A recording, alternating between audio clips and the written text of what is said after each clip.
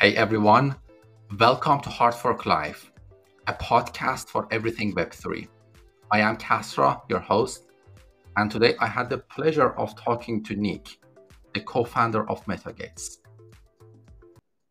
Now, MetaGates is a Web3 MMORPG game, and it has a world full of dragons, dungeons. Player can get immersed into this world and play different characters, craft new things. So it's kind of your typical but very, very appealing type of game that gets you immersed into it and you want to continue playing it. And I think this conversation was in particular so interesting because we got to hear about Nick's background and also his take on what is important for Web3 games to become more mainstream. So there are obviously a lot of tasks in front of a Web3 game founder, but it's important to prioritize the right ones and also have the right view about how to go and build this game. So we touched upon fundraising for Web3 game founders, also how you should recruit, how you should think about the technical aspect, the creative part of the process, and also we got to hear about what's upcoming for MetaGates. So this episode is going to have a lot of valuable insights for you, especially if you're thinking about building a game in the world of Web3. But before diving in, few words from our sponsors. Flare.dev is the Web3 platform that allows you to build, sell, and scale in Web3. It Flare's NFT tiered sales, credit card, and cross-chain payment. You can increase your NFT sales by at least 50% because you can allow your users to pay for your NFT via credit card or any crypto they have in their wallet, and also connect their wallet, or if they don't have one already, Flare is going to create a custodial wallet on behalf of them. Also, with Flare's scalable smart contracts, relayer and indexing API, you can read, write, and build on blockchain in a scalable way. So whether you're a DApp, a game, or a Web2 company that wants to build on blockchain, Flare has you covered for the long run. So definitely check flare.dev. That is FLAIR.dev.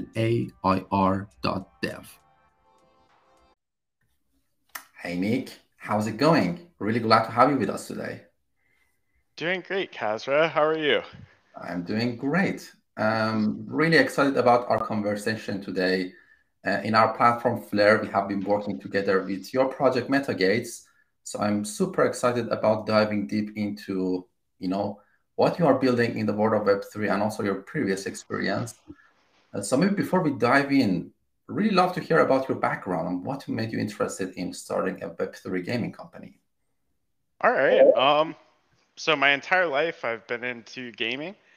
I got into some MMORPGs as a child, Ultima Online, Asheron's Call, RuneScape, World of Warcraft, and um, did did a fair share of grinding, accumulating gold, selling it in these games, and I made bots that would go out and farm gold, and that led me to college where I was kind of gaming and trying to pursue my passions and studies. So um, ended up taking the path of cognitive science, which is a mixed discipline. It's psychology, machine learning, um, some robotics, uh, artificial intelligence, that type of a PhD program, and that got me into wargaming in college. So during college, I was working on perception and action war games where you're fighting in a virtual reality environment. You put a headset on, you're in a room, you have all these sensors on you, and you're training soldiers to respond to threats or non-threats as fast as possible. So we would analyze how fast someone could pull a trigger if they identified a threat or if there was like a hostage in a situation. So that's what I did in college. That led me into early drone development out of college. And um, as a passion, I was gaming. I was doing a lot of 3D design, 3D printing, modeling and simulation, and I was quite successful with all of these things. And one of my passions was getting into video game development at some point again in my life, since that's kind of what I aspired to do in college when I first got into cognitive science. So I saw Web3 come around. It reminded me of buying and selling gold in these early MMORPGs, and what brought me on that intellectual journey in life. And yeah, I came full circle. I got into building a game similar to what I wanted, because I noticed there aren't a lot of games like MetaGates currently. It's a very niche genre, and there's a big hole to fill of open world MMORPGs where you can fight people, they drop their loot, you take their loot, and there's a whole economic system behind it. So yeah, that's the long story. It seems like you have touched a lot of things before getting to the gaming, but that's a really fascinating story. And also, we don't think that there's physics on all these things behind the games that we enjoy every day. So it seems like you went really deep into them, at least in college, and now you are making a reality. But I mean, for the folks that really don't know, because like we play games and we don't know how much attention or a lot of work is going behind the scenes of making a game. So for maybe clarification, what are the steps that you need to take, for example, to bring something like the current version of MetaGates to life? What are the processes that you need to take to make this a reality? So I work with a lot of developers that are also making their own games, and one of the key things that helps us get MetaGates into the current level of development that it's in is knowing exactly what you want. The skills, the economy, the way the world's built, the story behind the world, and then the long-term design of the game. Like, you see all these layers, because a game like this, it's got many, many, many layers. Like, if you think about a game like World of Warcraft or RuneScape, they started at a certain level and at a certain level of development. And what separates these types of games is being updated weekly and monthly, yearly, and then constantly adding layers to them. So if you know exactly what you want in a game, and you can single out the core things just to get the basic design down, then you can learn how to make those things in something like Unreal or Unity or Godot or whatever engine you please. Because there are a lot of these new engines that you can use to develop games lately. You don't have to build everything from scratch like you used to, 15 years ago. Um, so knowing exactly what you want, and then finding people that can help you get exactly what you want made, because it's not you can't really do it as a solo dev too efficiently. There's just too much going on. So that's what I would suggest, is figure out exactly what you want to do, map it out, and then just start figuring out the engine, which engine you'll use. Yeah, exactly. Just having that clarity of mind about this is the type of game I want to build, and these are, like, say, the core elements of it. So I can go out and now and see what type of tools out there that can help me, or what type of developers. And I think that's a bit missing in the current world of Web3, because, I mean, first of all, there's not a lot of knowledge about, I mean, what type of gameplay exactly you want to build. But yeah, it's just its own, let's say, skill set to um, basically make a game like a reality in the world.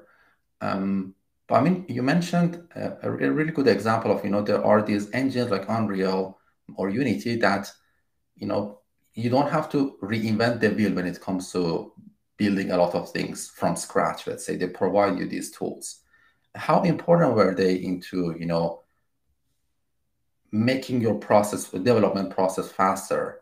And for example, did you find the same tooling in the world of, let's say, blockchain integration? Like, is that also the same as the world of, let's say, Web2, or that still hasn't caught up yet? Blockchain to me is archaic.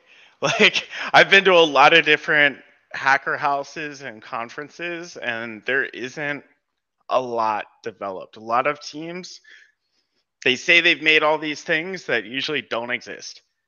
They'll exist one day, but a lot of these teams are focused on raising money and just over promising, and they're adopting the Elon Musk model of saying they'll have a Cybertruck, a couple months or couple years from now, and you'll probably be waiting for years. So on the blockchain side, personally, from going out to all these conferences, hands on, meeting as many teams as possible, not a lot has been built at all. And the stuff that has been built is focused on gambling, or staking, or all these things that don't appeal to normal gamers. They appeal to Web3 gamers. And Web3 gamers, while they're a great crowd, there are only so many of them. There are all these different statistics of how many are out there, but it's nowhere close to Web3 or Web2 in terms of how many players there are. It's way less than 1%. So modeling these tools after what Web3 gamers want isn't really a good direction for a lot of these blockchain companies. It's modeling their tools and products to be cheaper, better, and faster than what already exists in Web2. Or delivering something that doesn't exist in Web2, or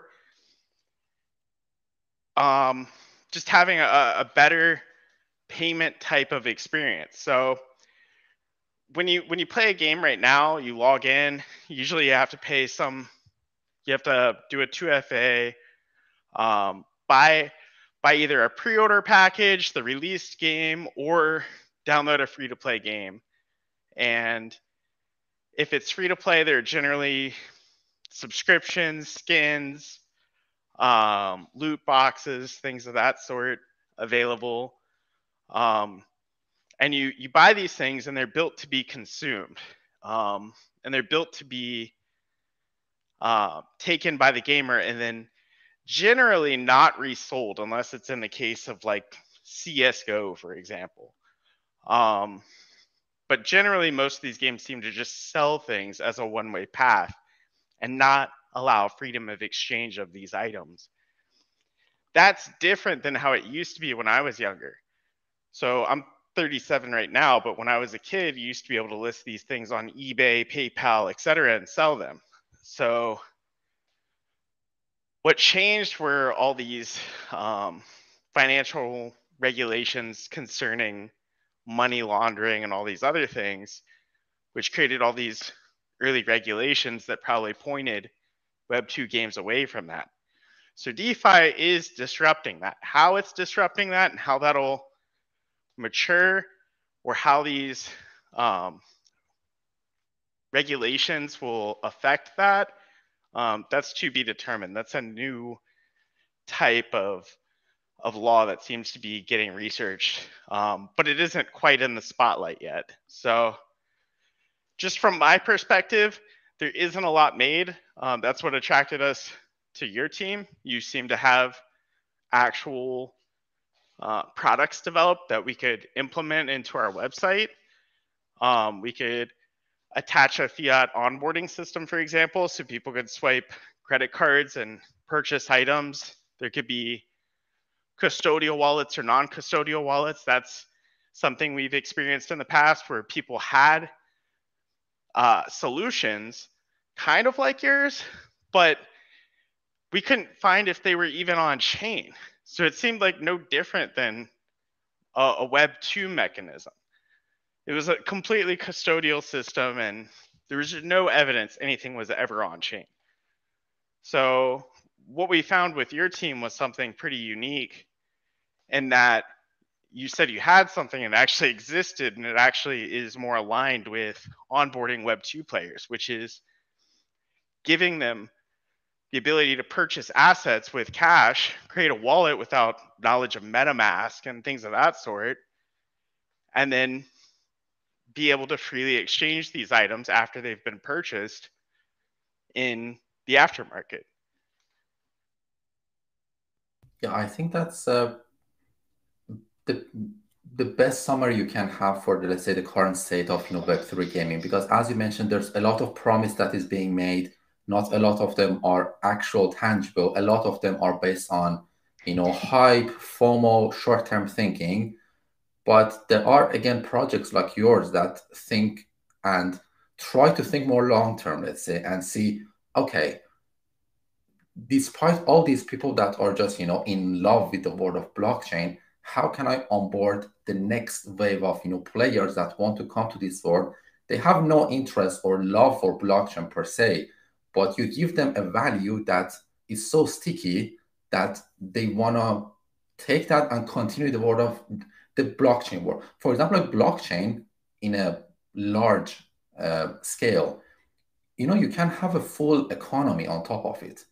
But there's a lot of jargons of words, as you mentioned, like staking, or I don't know, different types of taxes, tokenomics, that can confuse users so easily that they can say, okay, no, I don't want this, because the alternative is much easier. I want to only install this game and start playing.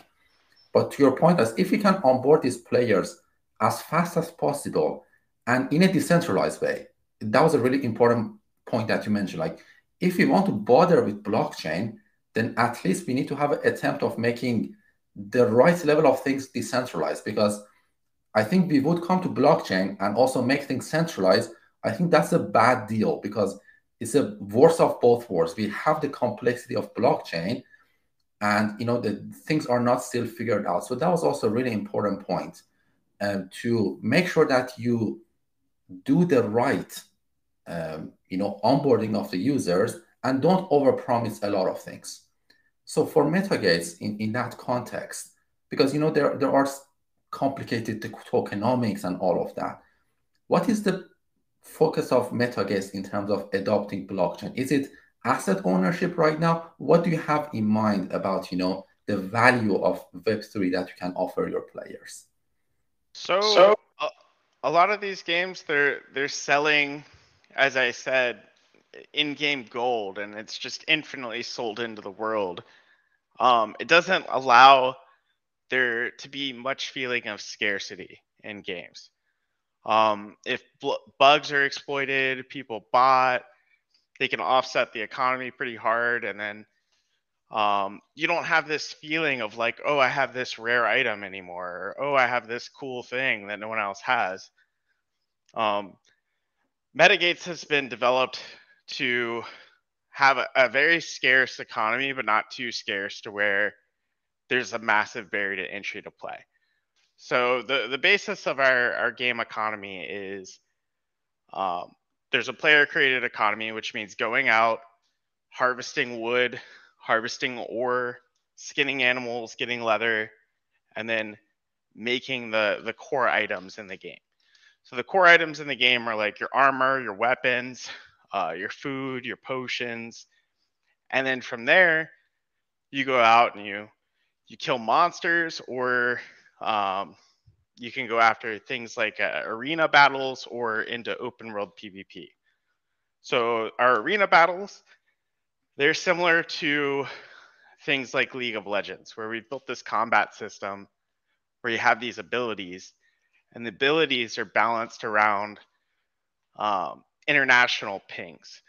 So like if I'm fighting over in Asia against someone in North America, there's usually in top title games a 300 ping, 350 ping difference between those parts of the world. So Amazon and Unreal have released new technology that allows you to really reduce that number into the hundreds range, if properly deployed. So you can go into this arena, you can fight other teams. The skills are optimized around those pings. The servers have been optimized for that. The graphics have been optimized for that. And when you beat the other team, they drop their gear and their weapons, and you loot them. So that's like the core of the economy. They're like, that's the token that goes into the arcade, for example, the arcade machine. So you put in your token, you get something, right? You get playtime. So the playtime is how long you can survive with this gear that you're wearing. So if you go into the arena, you beat the other team, you get their gear, you get higher ranking. Or you can take that out against monsters and fight monsters and get gold. So gold is just a unit of trade like in real life. The world started, I want to get crazy philosophical in this, but it started as a state of nature where every man's for every man eventually became civilized, and trade became trade, right? Like everyone wasn't just doing everything themselves and developing everything from nothing. Some people were better at some things and some people were better at other things. Maybe there would be like a fisherman or someone who's better at hunting animals in the forest or whatever, and they trade, right? And currencies develop. So MetaGates has its own in-game currency, just like any other MMORPG. It's just finite and it's blockchain based. So the goal of our economy is to use it as a medium of exchange. If some people like going and gathering and crafting, doing logistics, and producing items in an ecosystem instead of fighting monsters or doing PvP. Some people like doing all those things, but those people can take those items produced, like the armor and the weapons, and there could be people who are into PvP or killing monsters that don't like gathering and crafting, and they can buy gold from other players and then purchase those items. So the idea behind our economy is to allow players to go out, produce the economy, the ecosystem, the gold, the resources, and then trade amongst each other. And ideally, we would take a small rake of that, like market fees, taxes in game, and things like that. And that's where MetaGates makes our revenue. So ideally, that's how we want to use blockchain this year as a full picture of adopting it into MetaGates. So we've created a crafting system, a gathering system, mobs, an arena system, and all that. And we're slowly putting it all together, getting it stabilized on a live server, testing it with our players and our community. And that's how we plan to deploy blockchain, is just having an actual player-owned economy. And if players want to buy gear from other players and pay for that convenience, then that's where the money comes from. The rest of it is just cosmetic and, you know, kind of like a flex-based item, like an emote or a cape, things like that, which are things you see. So yeah, we will be selling gold in MetaGates, a very small chunk, but the rest of it sold comes from the players. It kind of describes a full economy, basically, that there are certain places that you can create value for the system. As you mentioned, like player do certain activities and seems like you have placeholder for those things, and then the economy is going to get created and you're going to have is assets getting generated. And probably the interesting thing, maybe it's also same for a lot of games, is there are different player profiles, as you mentioned. There are some who just gather. There are people who are, I don't know, fighting. Some people who just want to, I don't want to say cheat, but they want to pay something to enjoy, an experience or something. So like there are different player profiles, and there are all these assets. There are all these ways of generating those assets, and then it's just backed by blockchain. So instead of it being stored on a black box on a company server, it's on blockchain. So that to me is like the most straightforward of using blockchain in a game, as you mentioned. Exactly. It should just be cheaper, better, and faster than conventional technology, and that's how a new technology replaces an old one, in my opinion. So it shouldn't be too much different than Web 2, other than having those qualities that I just expressed, being cheaper, better, and faster. So this replaces eBay and PayPal and all of those shady websites where people go to buy skins or in-game gold and things of that sort, which are there are a lot of prolific scams in these ecosystems. So blockchain can solve that problem, make it a lot more honest, and then if you can see what's in the world economy, just like you said, if it's not in a black box in some private company's server room, to see how much gold is in the world, because a lot of these games don't really open up their APIs, and if they do, they're limited.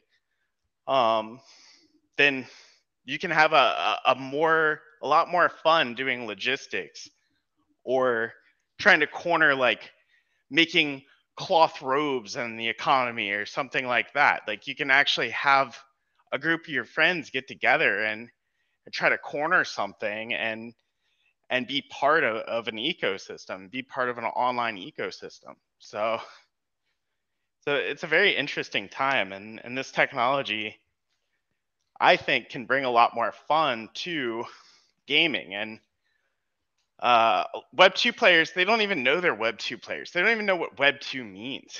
So having Web 3 and saying this is all Web 3 versus Web 2, etc., shouldn't even be a thing in the next few years. It should just be like, these are qualities of the game. These are options within the game. This is just gaming now. This new technology has just become gaming. So that's my take on it.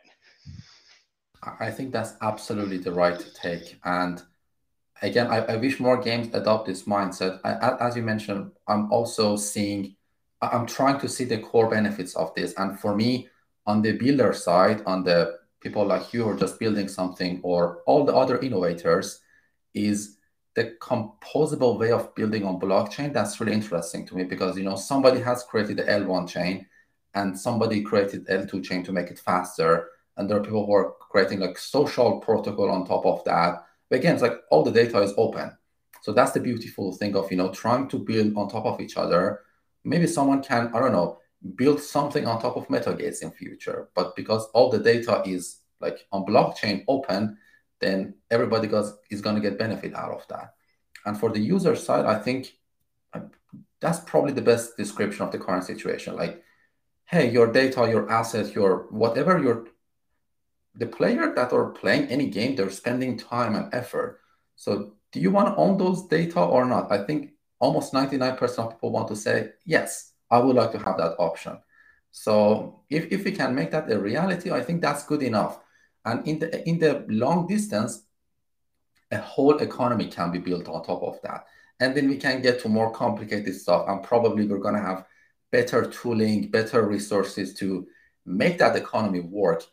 But yeah, I think the evolution should get us there. We shouldn't force it from day one or try to confuse people or scam people in the short term. While again, like the best way to onboard people right now is, hey, do you want to own this asset or not? If yes, then great. Welcome to the journey. And I think a lot of people should take, see value in that. But for MetaGates right now, I'm pretty sure there were a lot of things behind the scenes. There's development work. You probably had fundraising work, marketing work. Like, what was the most challenging part of building and getting MetaGates to the current stage? I think the most challenging part was not focusing on fundraising and focusing on actually bringing the game to fruition. Um, Last year, we went to so many different conferences and so many different events and met so many different VCs. It was very clear that for gaming, at least, a lot of these VCs, they wanted a Ponzi or they wanted something that um, it's that just isn't good for consumers. Um, so the more and more we talk to VCs, the more we realize that they're actually out to get the common man. They're actually not trying to create anything fair at all. So from my take, most of the VCs and spending time with VCs when you're dealing with a game is very, very bad. Um, game and getting it into the community's hands and getting testing it was far more important than that style of fundraising. Because most of the community that we've seen, they're willing to make purchases in the game and actually give us real revenue um, by putting their hands on the game and testing it and seeing its direction. Is if you're building a game, you actually build a game, get it in the community's hands, and don't go spend time with VC. Let them come to you. If they're not coming to you, then you're wasting your time. We spent a lot of time even with VCs that came to us. And in my opinion, it was a waste of time because the VCs, the terms that they want and the structure of the game that they want is very parasitic to consumers. So that's why it's one of the main, in my opinion, it's one of the main reasons Web3 gaming is catching on slowly with Web2 is because VCs forced so many parasitic tokenomics, parasitic sales systems into these new games. And gamers are smarter than that. People sitting at home all day, not making a lot of money, they look at these things, and I show them to people that I've played a lot of games with. They look at the game, they're like, "Yeah, no, I would never play that. Like that's a scam." They immediately identify it, and for some reason, VCs haven't caught on to that yet. I mean, they're still pumping money into things like Soul Chicks. You know, I don't mean to trash Soul Chicks, but um, I've heard a lot of people complain about investing a lot of money in Soul Chicks and then they lost everything. Same with Axie Infinity. Same with Blanco's Block Party. They have a lot of parasitic systems, and that's probably what we wasted the most time on, was doing that instead of focusing on the community. If we had just focused on the game and community, we'd be even further than we are right now, which is pretty far compared to a lot of games. But yeah, that's my take. It's pretty anti VC, at least for the gaming venture side.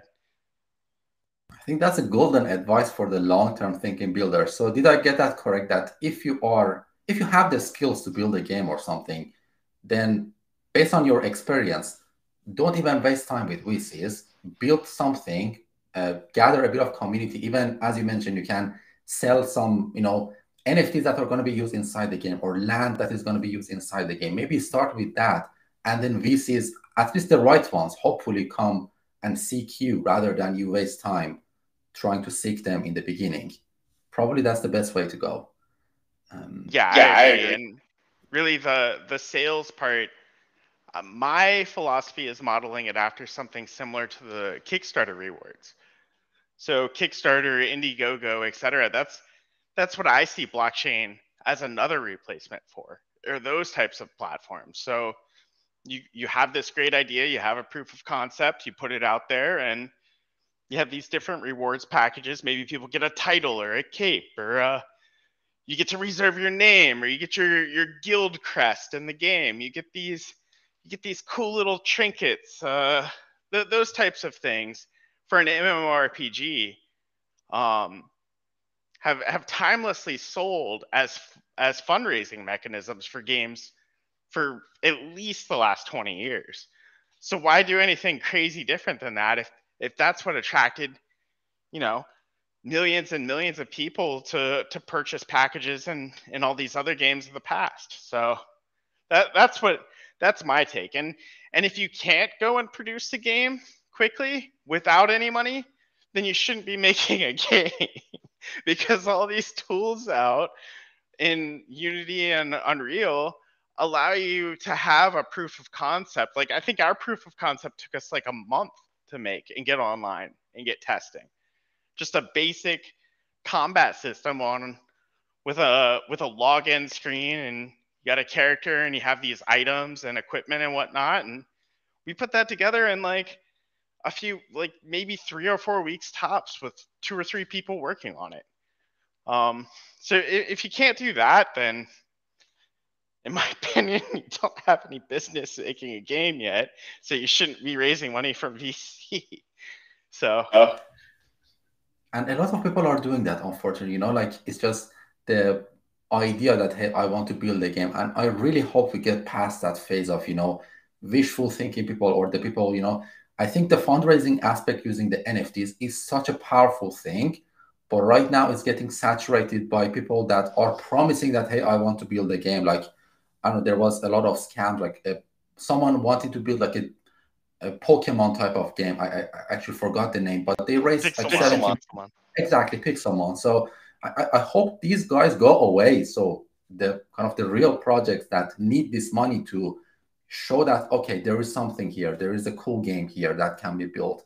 But unfortunately, people are, and at least the current state, it has gotten better, I think, but the current state still think is like, hey, short-term thinking, taking hype and profit and all of that on the short-term basis.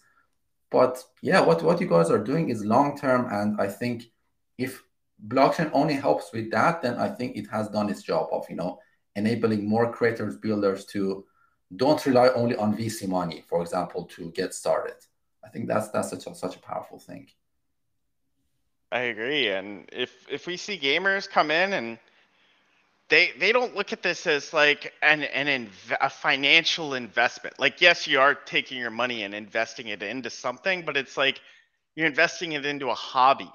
Those are the people you want to play these games, not someone looking of like, oh, I could make all this money if I buy $500 of this video game. Like that's a horrible mindset, because that doesn't appeal to a world market. If they're looking at it as like, I'm investing in this hobby, this is what I like doing, then we've penetrated the actual gamer market.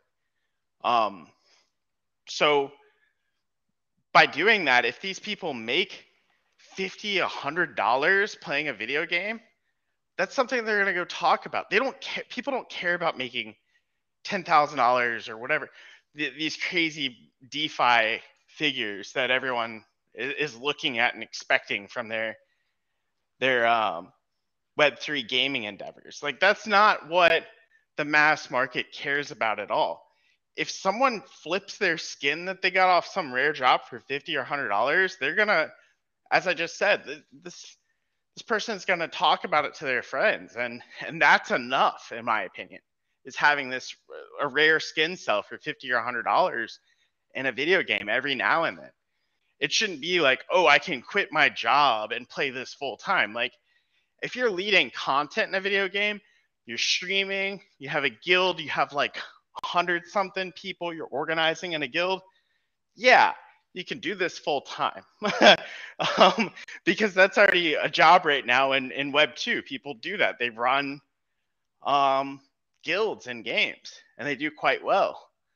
I mean, they're not living in mansions or anything like that, but that's like a real that's a real lifestyle. So I think when people start looking and seeing the difference between a financial investment and a hobby investment, we see these hobby investments starting to take place, then we know we're starting to hit a good direction with blockchain gaming. I'm still waiting for this to get proven to me. Nobody could make this point, but I'm I'm waiting for a case that shows there is a sustainable, as you mentioned, like high yielding financial aspect of the blockchain gaming. I don't think it exists because it should be unsustainable. Somebody is gonna lose some money for someone else to earn some money. Um, I think that's the case.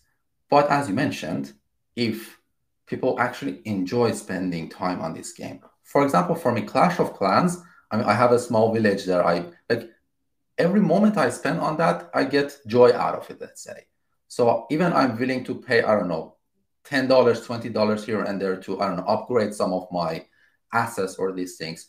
It should be the same case for blockchain gaming as well, with the exception that, for example, in Clash of Clans, I cannot, if I stop playing the game, then the Supercell, the owner of Clash Clans, owns everything. But here I can own my assets. So that's the significant, let's say, improvement. And in future, there's a lot more other possibilities um, are there in the world of blockchain gaming. So I think we should stick with this narrative. It's just a matter of, the tooling should get better. As you mentioned, in the world of Web2, we have, this Unity engine and all of that. We should get more clarity about, different chains and, for example, wallet solutions should get better.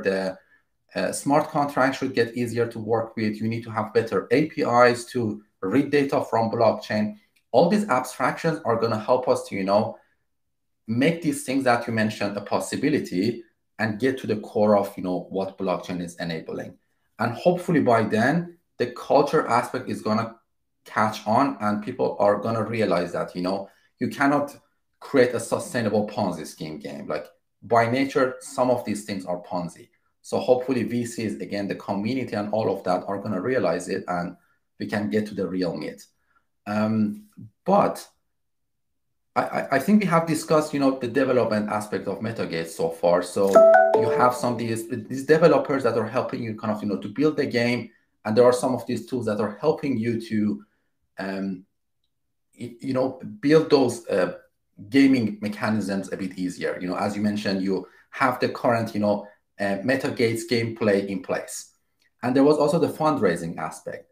But what about other aspects of, for example, about the marketing or for the creative process of, probably there's a story behind MetaGates or, I don't know, design of the assets.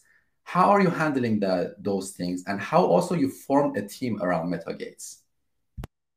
So those are all some very good questions. So I guess where I'll start with is the name of the game, and building the lure behind the game. So we named the game MetaGates before Facebook decided to rename themselves Meta.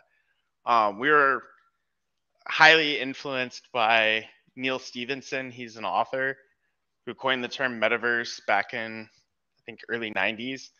But a lot of these near science fiction novels, because most of my life and most of my experience has been in near science fiction type applications, just throughout my whole life now and what I've been developing. So we named the game MetaGates because there was another aspect behind a game we like called Albion Online called Hellgating, where it's like a dungeon.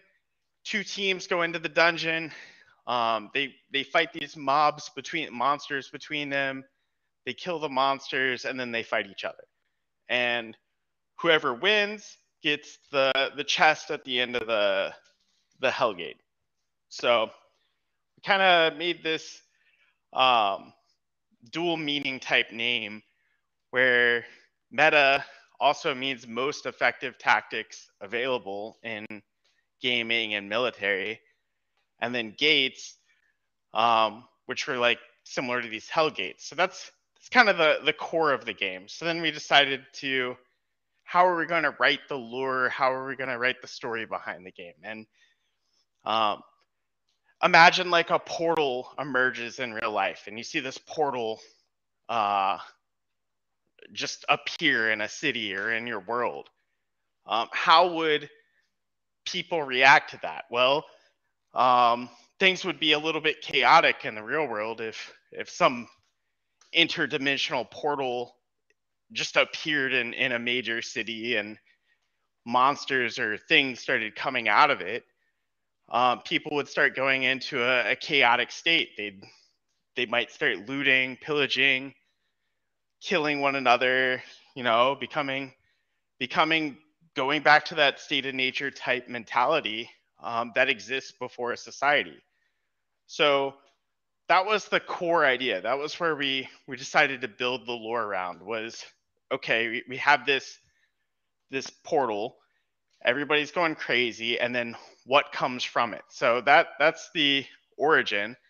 And then the things that develop from that, we decided to base all the different biomes in the world around real life biomes.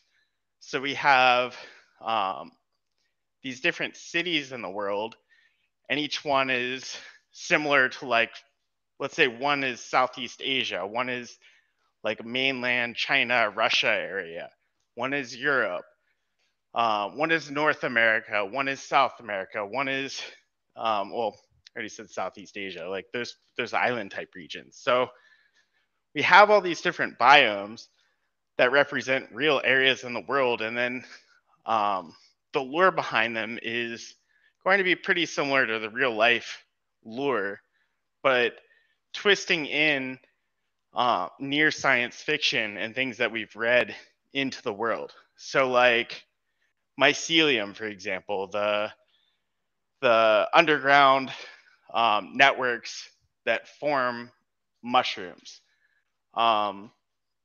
Those have like a presence in this world, and they do things like there's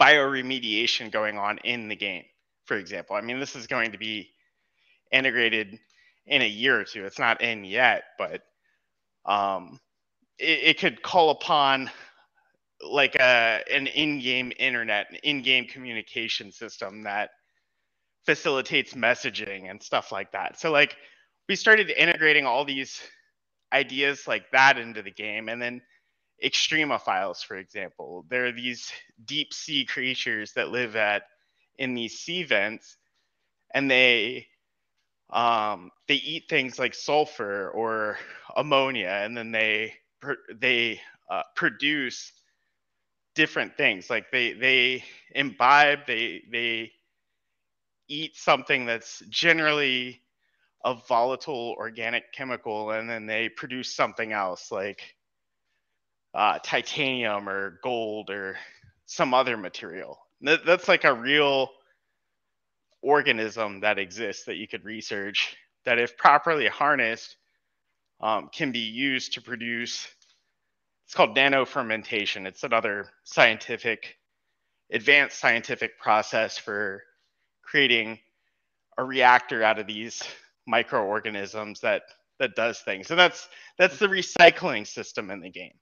So like taking these concepts that are near science fiction and integrating it into a fantasy world, so that people can understand that these things even exist. That's been the core philosophy behind the game. So there's a lot of lore written about that. There's some in our documentation on the website, but we have a few hundred pages already written on stuff like this that'll be making its way into the game over time. That it's going to be its own world, basically, that people can slowly start to explore. And yeah, it's super interesting. And I always like this type of games, because, you can take the role of a character, let's say, and then slowly again start to explore and see, expand your world in a sense. Is there a strategy element to the game as well, or like how would you describe that? The exact genre of the game for the players.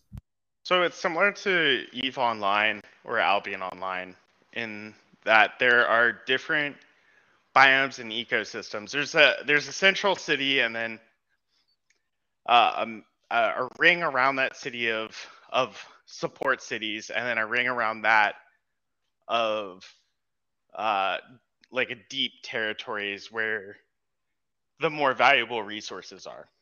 So the deeper you venture into the world, the more you're risking, the more you can be rewarded. So if you're out in the further ring of the game, very far distance from town, you can't just teleport back to town easily, but you'll have access to the highest tier resources, and monsters will drop more gold. So the idea is we'll have regional economies in the game, and before you can mint something on chain, you would have to transport these items back to town and get them into the main city, because you can't just go out to the hardest zone in the game, grab the rarest item, and then log out and put that thing on the blockchain and sell it. You have to transport it back to town. So there's logistics, caravanning behind that, which gives a reason to have land in the game. And land isn't really some pay-to-win mechanism. It's just a convenience factor. So if you're really deep in the game, very far away from a town, and you get this rare drop, yes, you can go store it in your home, but you can't just teleport back to the main city and list it on the marketplace. You have to run it back to town. And running back alone isn't really, that's not very smart. It's convenient, yes, but you risk getting killed by other players and losing that item. So the strategy in this game, it comes down to, there are many, many layers of strategy. It's, what are you going after? Like, what are you trying to harvest? What are you trying to craft? Is that thing that you're crafting in demand? Everything's created by the players. So if all the players that are going out fighting monsters decide that hammers are really great for killing these monsters, and everybody's trying to buy hammers, and the ore is being depleted, and all this high tier ore is being depleted, there might be considerable demand for ore in this certain region of the game, which leads people to go out there and contend for it. So people that are out gathering or trying to get the resources to craft, they might mass up their friends. They might say, hey, I need some people to guard me, play support, help me gather these materials and transport them back to town. So they'll call upon an array of friends, or possibly hire mercenaries to come protect them while they do this, and hope they aren't betrayed. So that's how the game's been built. A lot of these mechanisms were in games like Ultima Online and Albion Online, two pretty famous games that are similar to this. And that's like one of the core ideas behind the game in strategy is it's understanding where the resources are, having the logistics to get those resources back to town, have those items crafted into items that you need, and then going back into the world and getting value out of those items by either killing monsters, harvesting more materials, or killing your enemies and taking their gear and bringing it to your team, or storing it in your bank vaults, your guild bank vaults, or your personal bank vaults. Has a lot of layers on top of it. When you look at the game, you don't see that, okay, it has its own, its own world, basically. Which, I mean, it's going to be really interesting to explore this world, I am pretty sure. And probably, again, if it's backed up by a real economy, then, it's going to be even a higher incentive for people to go and, as you mentioned, like explore all these different things, even form partnerships. And, that can have its own, let's say, little economy. And there's a lot of interesting things that can be explored there. So maybe as a final question, what is currently there for players to try MetaGates with, and what is upcoming, let's say, in the next 6 months for MetaGates?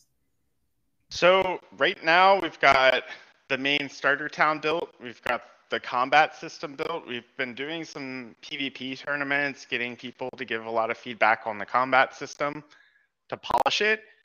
So everything right now is focused on usability, that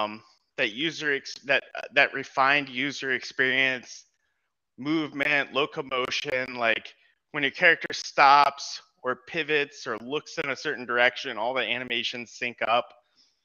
The user interface, the controls, the user controls. We've put a lot of detail and polish on these mechanisms, and we put a lot of focus on that starter world. Like that's what we're building first, which will have some basic monsters, some basic loot drops, some basic quests.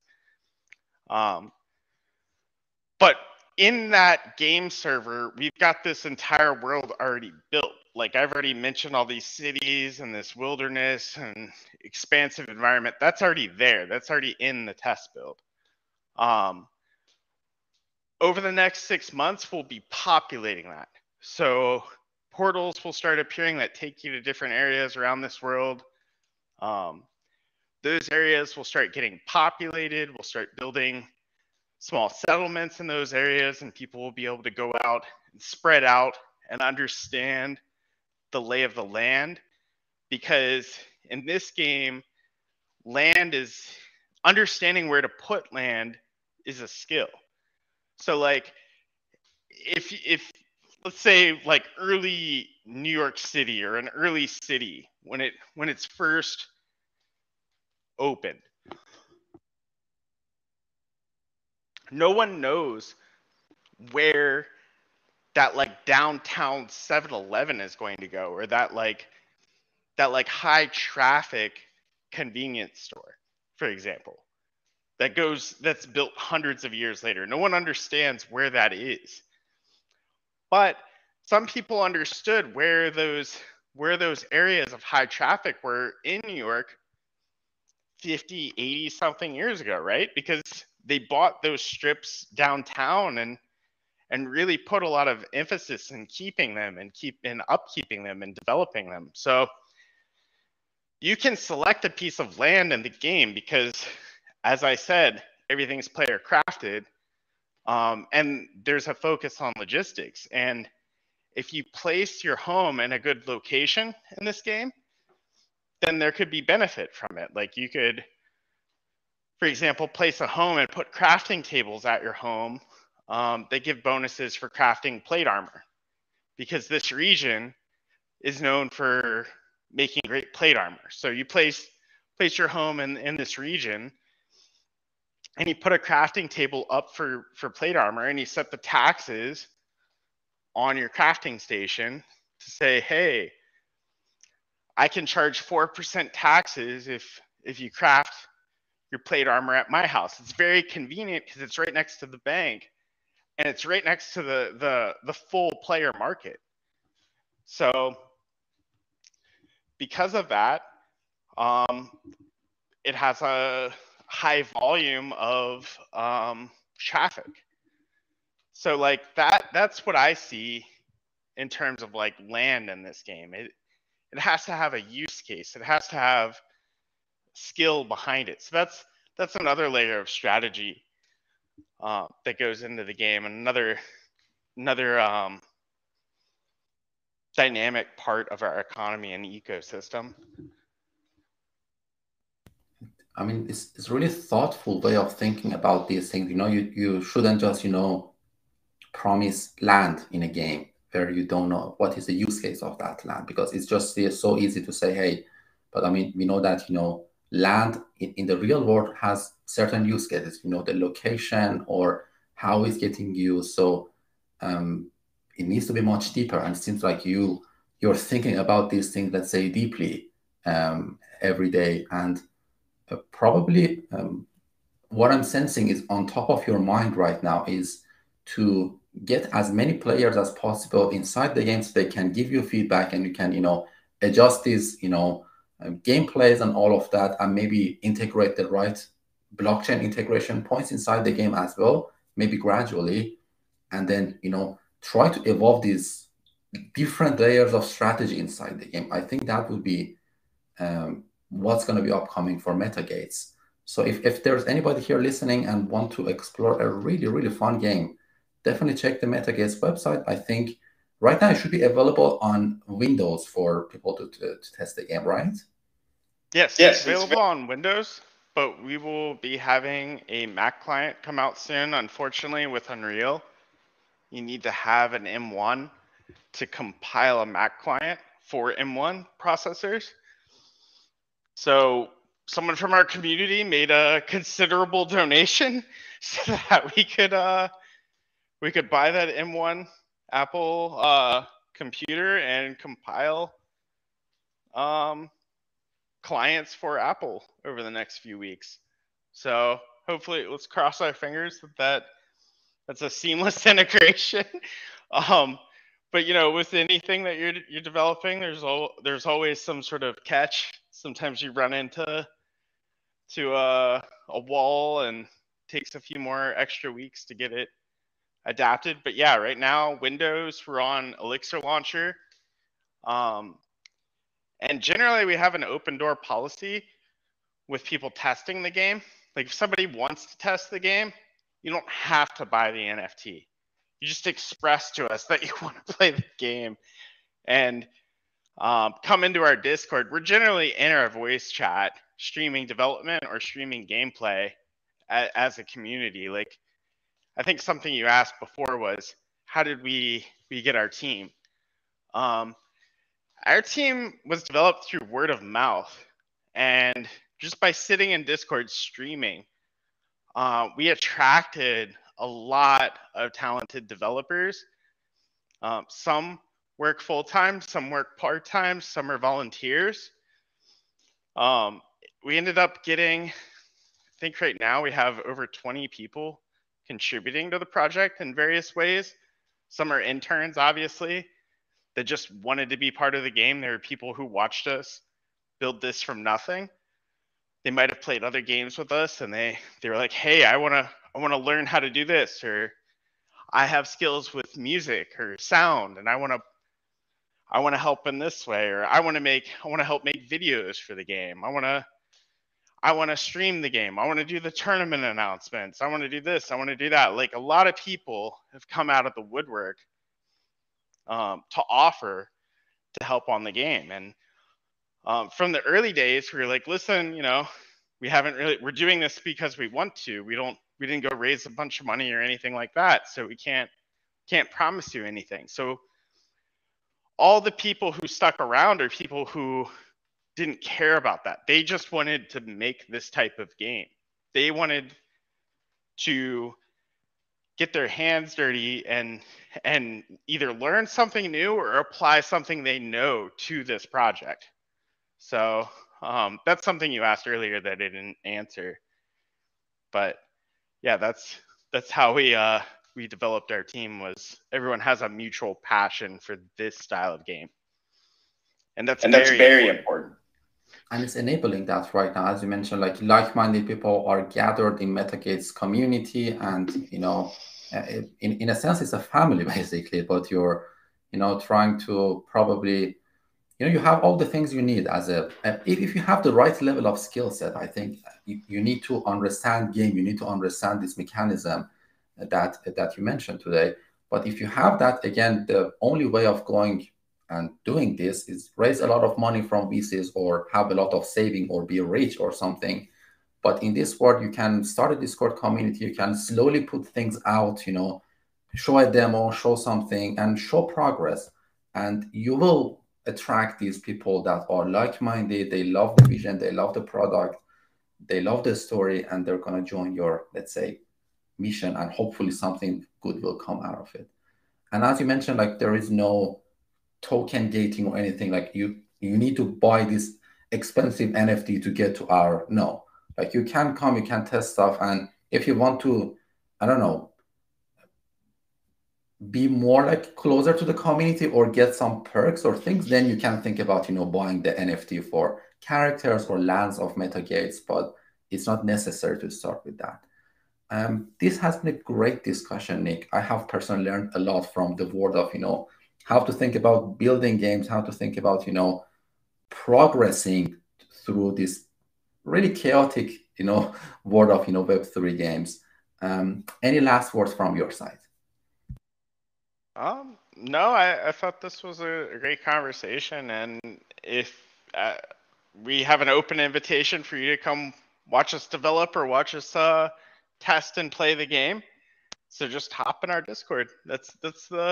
Those are my closing remarks. That's awesome. Thank you so much, Nick. See you guys in the next one. Thank you Thank so you much so as much. well.